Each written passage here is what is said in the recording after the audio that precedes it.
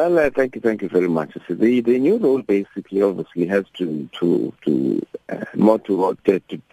deputizing the party leader, making sure that as the presidency we work as a collective in trying to provide political leadership to the party and strategic leadership to the party, obviously. But during the council meeting which took place on Saturday, a number of other specific issues or specific duties, I should say, were assigned to the deputy presidency, which among others include issues such as policy coordination, because at some point we identified some weakness in terms of our ideological differentiation, not because our policies are poor, but primarily because there are a lot of parties now that are center-left political parties in South Africa. So we need to find a way to distinguish or differentiate ourselves. There are other issues that have to do with the revival of youth and associate structures, working closely, obviously, with the office of the SG, and making sure that, obviously, that we also build a relationship with various stakeholders around the country, and to obviously revive the party in the Republic of South Africa, and also take it abroad if it's possible in terms of working with relationships or working on established relationships internally to try and build the party and rebuild its image. So there are a number of duties that I was given, but obviously one will work with the president of the party because he's still the leader of the organization, yes.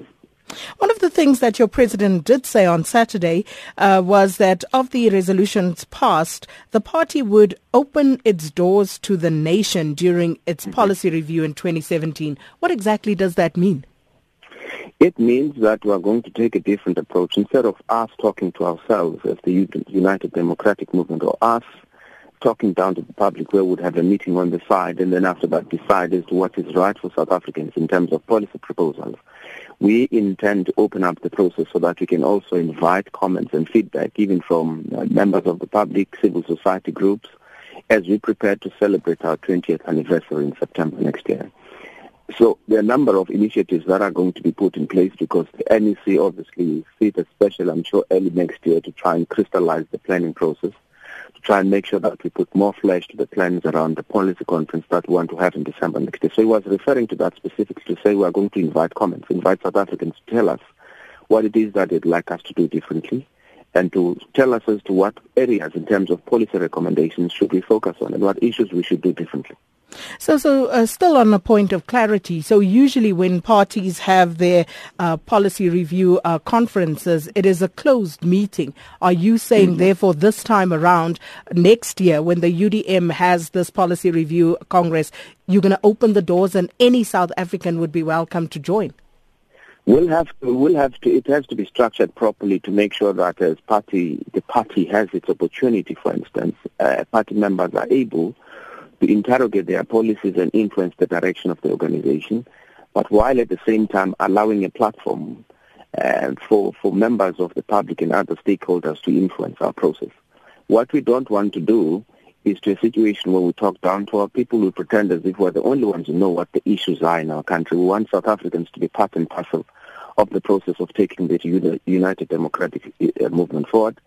And we also want our people to be able to advise us on this key project that we're undertaking of trying to rebrand the UDM. And then also on the resignation of Khanyisile Litchfield Tshabalala, now there have been reports that she resigned because of a fallout between her and the party president, General Holomisa. And there have also been reports of a lack of transparency, manipulation of candidate lists ahead of the local government elections. What, to your understanding, was the reason for her resignation? I think the claims that there was a fallout between my leader, President Bantu Holomisa, and former President Litchfield Tshabalala, Comrade Litchfield, are unfounded. I'm not aware, as a party member and the leader of this organization, I'm not aware of any fallout that took place between the two leaders. I'm aware that Litchfield Tshabalala, though, left the party because she said I think she's just acquired a PhD, I can't remember in what, and then she felt like that was pointing her towards a different direction. The people who were, I know, for an example, it was the former national fundraiser who made a number of allegations saying that they were tampering with the list. I made it clear in a statement that was issued to the media that I was part and parcel of the list conference she was talking about. She didn't have the numbers. But as always, when people leave organizations, They are going to make all manners of allegations because they are trying to discredit you so that they can get into another political home. Well, we're going to leave it there for now. Thank you so much for your time, Nxabayomzi Kwankwa, Deputy President of the United Democratic Movement.